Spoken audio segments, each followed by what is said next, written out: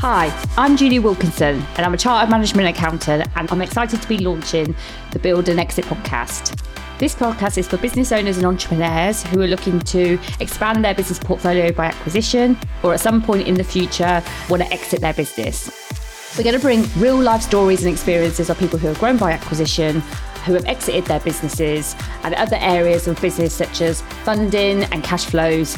So there'll be lots of opportunity to learn different areas of business and how you can, in the end, transition your business from a lifestyle to an asset. So look forward to seeing you soon. Hi, and welcome to the Build and Exit podcast. I'm Julie Wilkinson, and I founded the Build and Exit podcast because my company, Wilkinson Accounting Solutions, helps business owners with acquisitions and exit planning. Our mission is to save the world from failed acquisitions and give our listeners lots of top tips and guidance on things to think about if you're looking to exit your business, and what acquirers should look for when they're looking at purchasing business. So I'm really excited today to have Chris O'Connell. So I've invited Chris on because he's got a really exciting story. So Chris used to own a recruitment business that was sort of 25 to 30 mil turnover with quite a lot of staff, and actually sold through private equity, which we're delving into today, and has since sold that business and now is sort of a coach and mentor to help purpose driven owners looking to build and grow and sell, but also very into mindset and well-being, which I'm quite into because I do a lot of meditation and manifestation as well. So I quite like that. So yeah, I'm really excited to have you. So firstly, over to you, Chris. Maybe you can tell us a little bit about yourself. Thanks, Julie. Thanks for having me on. I love the show. I love the context of the show as well. I love your passion. So I'm looking forward to telling you all about my story and kind of the highs and lows of my journey. So I started out in recruitment 25 years ago for a big business called S3. Those in the recruitment industry will know it. Some people out in the industry will know it as well, but they got sort of 4,500 consultants worldwide, £1.4 billion pound business across 60 offices in 20 countries. I walked in there as a very fresh-faced, naive, wet behind the ears 21-year-old who was quite shy and quite anxious, really, due to a troubled childhood, which I'll tell you about later maybe, but ordinarily you wouldn't put me in that environment. But people with the shiny shoes, white ties, driving Ferraris, I just kind of fell in love with it basically and smashed it out of the park. So I became one of their brands UK top bidder, then the worldwide top bidder, then the whole group, across the whole group's top bidder, billing £1 million a year, and loved it for 5 years. Went my way up there, became a manager, director, team leader, made them 15 million quid, left there. In 2003, set up my own business. In 9 years, got that to 100 people, £25 million turnover, 14 industry awards.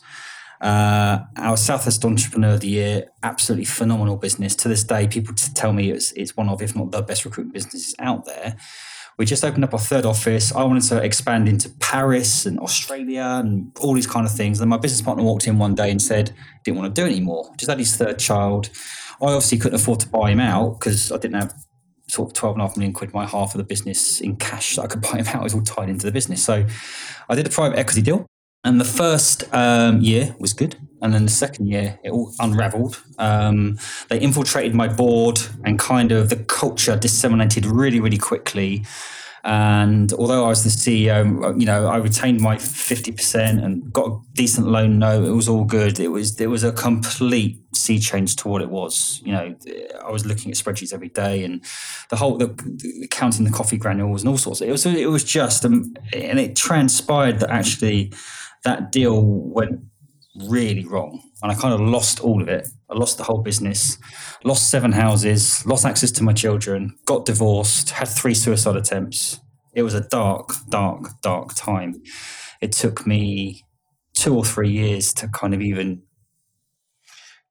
come out of that in any sort of format. And I came back onto LinkedIn about 3 years ago, told my story and utilized that experience and pivoted my business and built an NED portfolio business now where I've helped over 45, I think it is now, businesses scale. A lot of them I'm chairman or holding board meetings and getting them to exit as well. And I love that. And I think I've utilized the highs and the lows of that experience. And there's not much I haven't seen now. So learning that whole private equity space is really good. Building that scale in the business. So I'm a podcast host as well. I'm very into mindset and purpose. And yeah, there's a little bit about me. Wow, Chris, that is quite a story, I think, actually. And one, I, that's why I really wanted to come on, because I know I spoke to you about the story. And I think, especially the well-being side of it as well. We talk a lot on here about acquisitions and business and what people have to do, but I think people's mindset and health is really important as well. I mean, how did you eventually manage to get through it and sort of come back to life, would you say? Well, I think that it was time on my own. Really, I kind of got divorced, moved out of the family home, and spent some time on my own, and kind of forced myself to look at myself and understand that maybe some of this was down to me. Instead of pointing fingers at other people all the time, and realizing, although I was a multimillionaire at 26, 27, I was buying 45 grand watches, Range Rovers, and all these things, and got to 10 million, 15 million, 20 million, 25 million. And every time I got there, it was just kind of like a bit of an anticlimax. So I think at the time I didn't think it, but now I think it was probably one of the best things that happened to me. So it's kind of like a dawn of realization that money, growing, scaling business is great and important, but it's not the key to happiness. So I thought my whole world had ended, but actually it just started, because then I looked at my purpose and my why and what I was doing, and what I'm doing now. I enjoy much more than what I was doing back then. So it was a journey of about 2 or 3 years of personal development, looking at myself, understanding what my values are, being out of the rat race, being out of chasing the next office watch car pound sign, and actually being happy in my own skin, and being happy with my kids, and being happy looking at the trees and all that kind of stuff. Now I've got a bit of both, where I've got that drive, that enthusiasm, that ambition to grow my business, but also it's not 99.99% of my focus. Yeah. So when you sold the business, obviously you said so about your business partner. Yeah. How long did you make that decision over? Was that quite a quick thing, or did you get ready? Was it already set up, ready to sell? I think when we first set it up, there wasn't necessarily a definitive vision, but and actually, this is one of the first things I teach or mentor my business to do. Even if they're not thinking about it, I get them to do a vision, mission, values, but also get them to have an exit strategy and plan. So, but going back to me, we didn't really have that. But as the business got to sort of big levels, 30 staff, 50 staff, 3 offices, 80 staff, my business partner more than me was thinking, right, I think we should start to plan. So I think probably only about a year before we did the deal, we started talking about it, and then we did. And it didn't take long to do. Before we kind of even completed the information memorandum, we had like 4 offers. So someone must have heard about it. We didn't even need to go to market. So the deal happened really, really quickly. I got a really, really good offer, better than the one I actually went for. But they pulled the plug, and then the original firm came back in, and I remember on deal day probably signing about 400 different things. And as you well know, probably, the amount of due diligence that they do, they leave no stone unturned. Every email, every transaction, almost every phone call, and rightly so. So, it didn't take long to do. I think that if your business is good, and it's not just about, EBIT is a good driver, isn't it? But it was the strength of our management team. It was our average fee. It was our breadth of customer base. It was our market. It was the timing. Everything was tick, tick, tick, tick. So we got quite lucky in that regard, I think, as well. Yeah. So the deal goes through, and you said it was good for the first year. What was your involvement after the sale? Did you have to stay on, or? Yeah. When we first set it up, it was 50-50 kind of joint CEOs. Pete left, and then I became the CEO. So I was the CEO of the business. And then they brought in a pseudo chairman and 3 other people as directors, and a couple of finance people and some other people, quite a lot of people. But my role didn't necessarily change. I was still the CEO on paper, but I've dealt with many private equity firms. Did they give me the autonomy to run it how it was? No, I don't think they did. It kind of was a bit of like night and day in terms of the beauty of our business was the culture and how hands-on I was. And I used to sit in the middle of the office and not expect anyone to do something I'm not prepared to do myself, and kind of drove the business. But I spent a lot of my time post the transaction studying P&Ls and studying where we could save money and studying where, it kind of, that was the deterioration of it, I think. Okay. So as part of the exit then, you wanted to stay, you was planning to stay there for a long time, a long period, was you? Yeah. Oh no, absolutely. The reason why the deal was done was I saw this private equity vehicle as a great track record or personal people that could actually get it from 25 million to 100 million, from 1.5 million quid EBIT to 4 million quid EBIT, and just I saw another 3 to 5 years in it at least, but it just didn't transpire like that, unfortunately. So then after the first year, then when it went wrong, what are you happy to tell a little bit about what happened? Well, I'd love to. I have actually signed a really strict gagging order and NDA, so I can't go into too much of the details. All I can say is that it wasn't anywhere near as expected. What was the reality wasn't as expected, and I think that there was a certain modus operandi that was on the table that I wasn't necessarily aware of, and instead of wanting to drive the business forward, I think they wanted to just, because we had a very heavy sort of contract book in terms of we had lots of consistent recurring revenue. So even if we didn't do any business for the next 2 years, we had business coming in. So I think they wanted to kind of like keep that, not drive the business forward and just save money rather than going the other way. And that was against my principles, my morals. And it just became very difficult to actually make any decisions around wanting to scale, wanted to hire, wanted to get new offices, new people. It was just a clashing all the time. I was always the one that would want to spend the money and go for it and drive forward, and that didn't happen. Yeah, well, it's an impressive business though. I think there are pros and cons. I mean, there's pros, as you know, there's pros of bootstrapping, isn't there? Where you've got the flexibility and you've got the autonomy to kind of do what you want. But if you do find the right private equity vehicle, then you can accelerate more quickly as well. Yeah. Well, I mean, we were with Lyle. For instance, we're in the talks on 11 deals at the minute because we help people with acquisitions, and we see it a lot actually where the buyer, I suppose the buyer buys and they have these terms with the seller. And I think in your case, it was the other way. You didn't fit in, but I think we see it from both sides because sometimes the seller can't change. So the buyer comes in and has like new ideas. They want to do it their way. They maybe, because a lot of the owner your business looked like had sort of moved into a corporate mindset anyway, probably. A lot of these SMEs where it's just sort of owner driven, they're not really doing budgets. Although they might have a management team, the management team don't really drive anything so much. And then, so some of my other podcasts, we've had people come on and talk about culture and why it causes them a problem. Oh, totally. I mean, a lot of my clients don't have any kind of rigor around operational, financial, all that kind of stuff. I think I totally understand what you're saying. We had some good quality stuff, but they brought in, don't get me wrong, they brought in some amazing stuff. But I think you can go too far the other way, 100%. I think you have to have that rigor, the process, the P&Ls, the balance sheets, and focusing on the bottom line. But if you're destroying the culture at the same time, you're therefore destroying the revenue.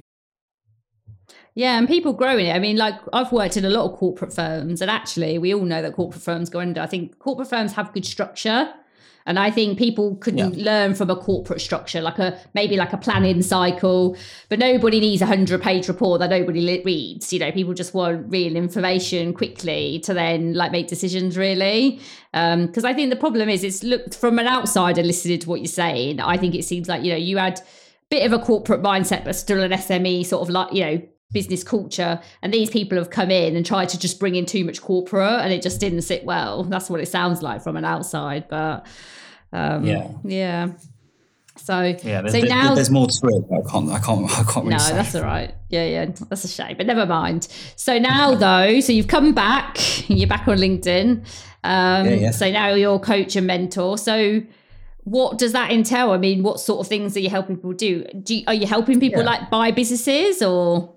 Yeah, no, so a lot of my clients come to me and they've got 10 people, 20 people, 30 people, want to get to 50, 80, 100. They've got 4 million quid, they want to get to 20 million quid, or they want to achieve an exit. So one of the first things I do is work with the CEO, the founders and the owners, understand their strengths and weaknesses, because more often than not the problem, yes, it's operations, marketing, branding, P&Ls, all that kind of stuff, but it's actually them as individuals, it's their mindset, it's their ego. They try to be all things to all people.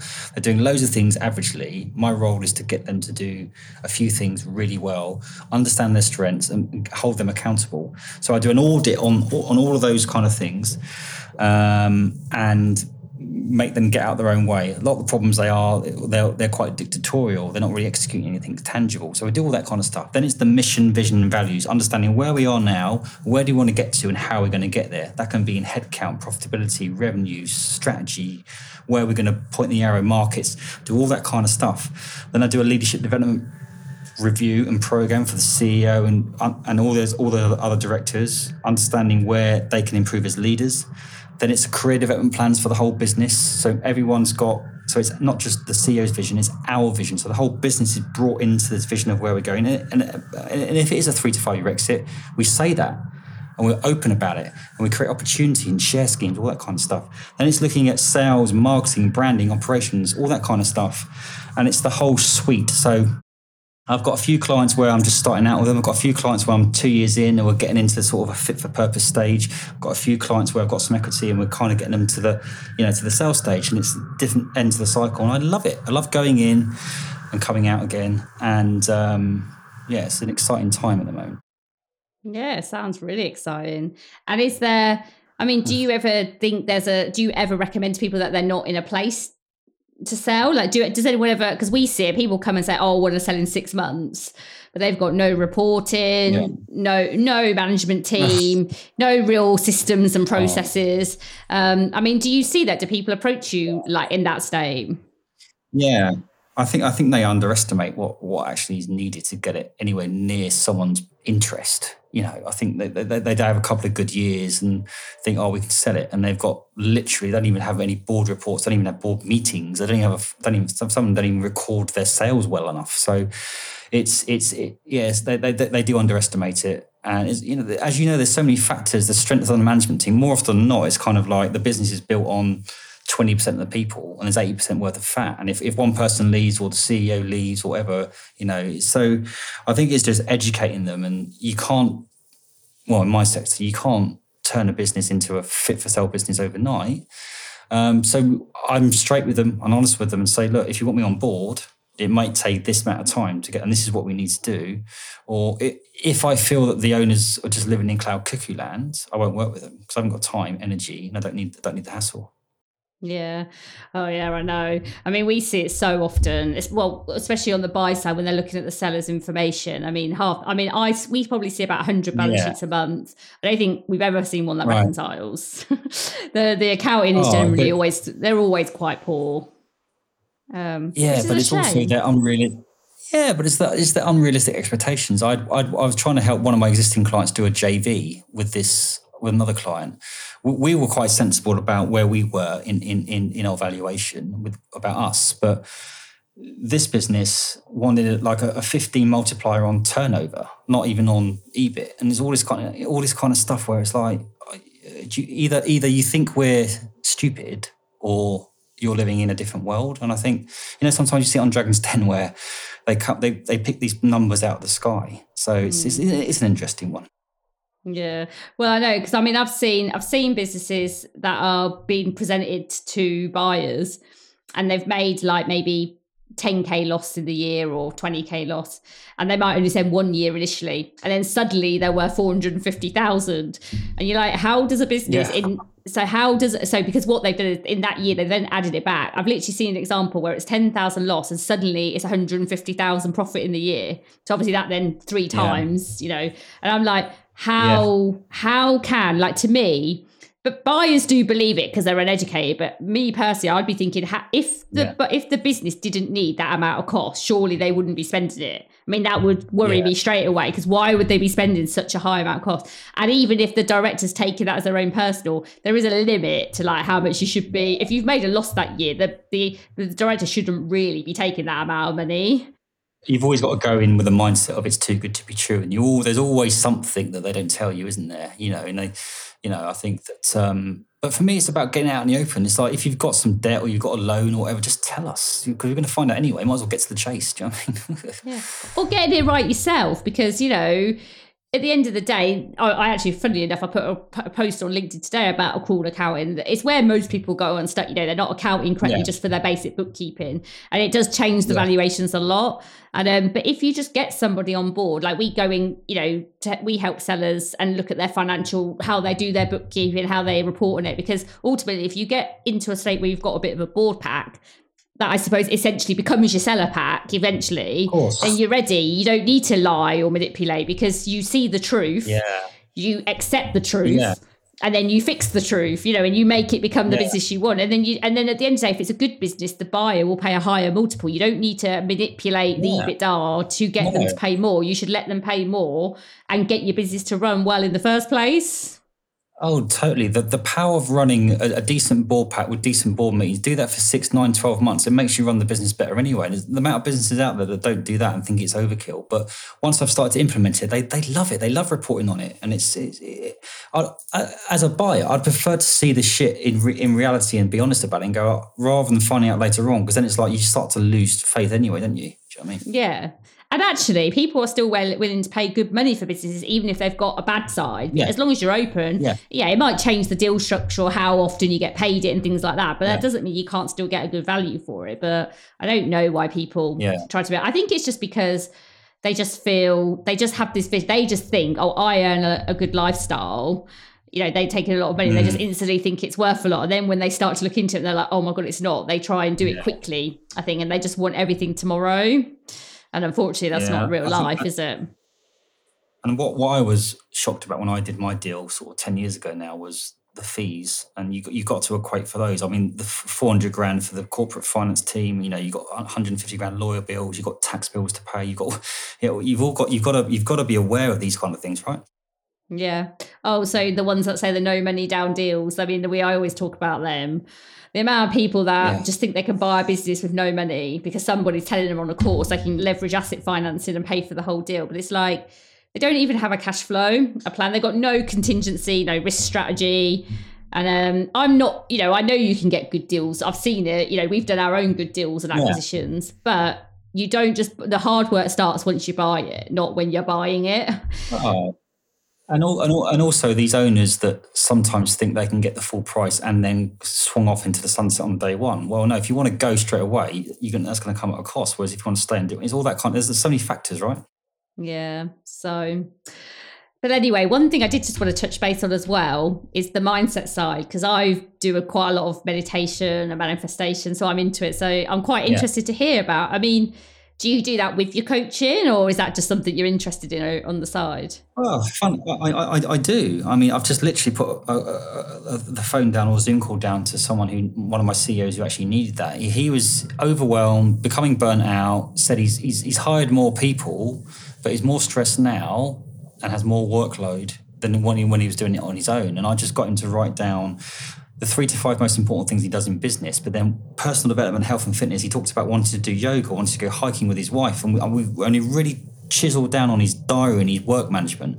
And he realized that if he spent more time with his wife and did some more meditation, did some yoga, he'd have more free time to execute the work properly. So sometimes I think that, it's about zooming out as a business owner. And the most productive thing doesn't have to be a business thing. So I'm all for routine, I'm all for meditation, I'm all for having the right mindset. And I learned that I now effectively run, I think, 15 different businesses. I've got more time on my hands than I ever have because I'm strict with my time, and I see personal development, health and fitness, purpose, relationships, all that kind of stuff just as important as the business. So I think that's where a lot of CEOs can learn that, sometimes slowing down a little bit can help you speed up.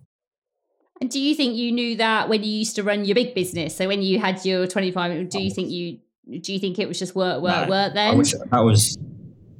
That was my biggest downfall. I wish I did. I was 99.9% focused on work. I sent emails at 3 o'clock in the morning. I lost relationships. I was insatiable.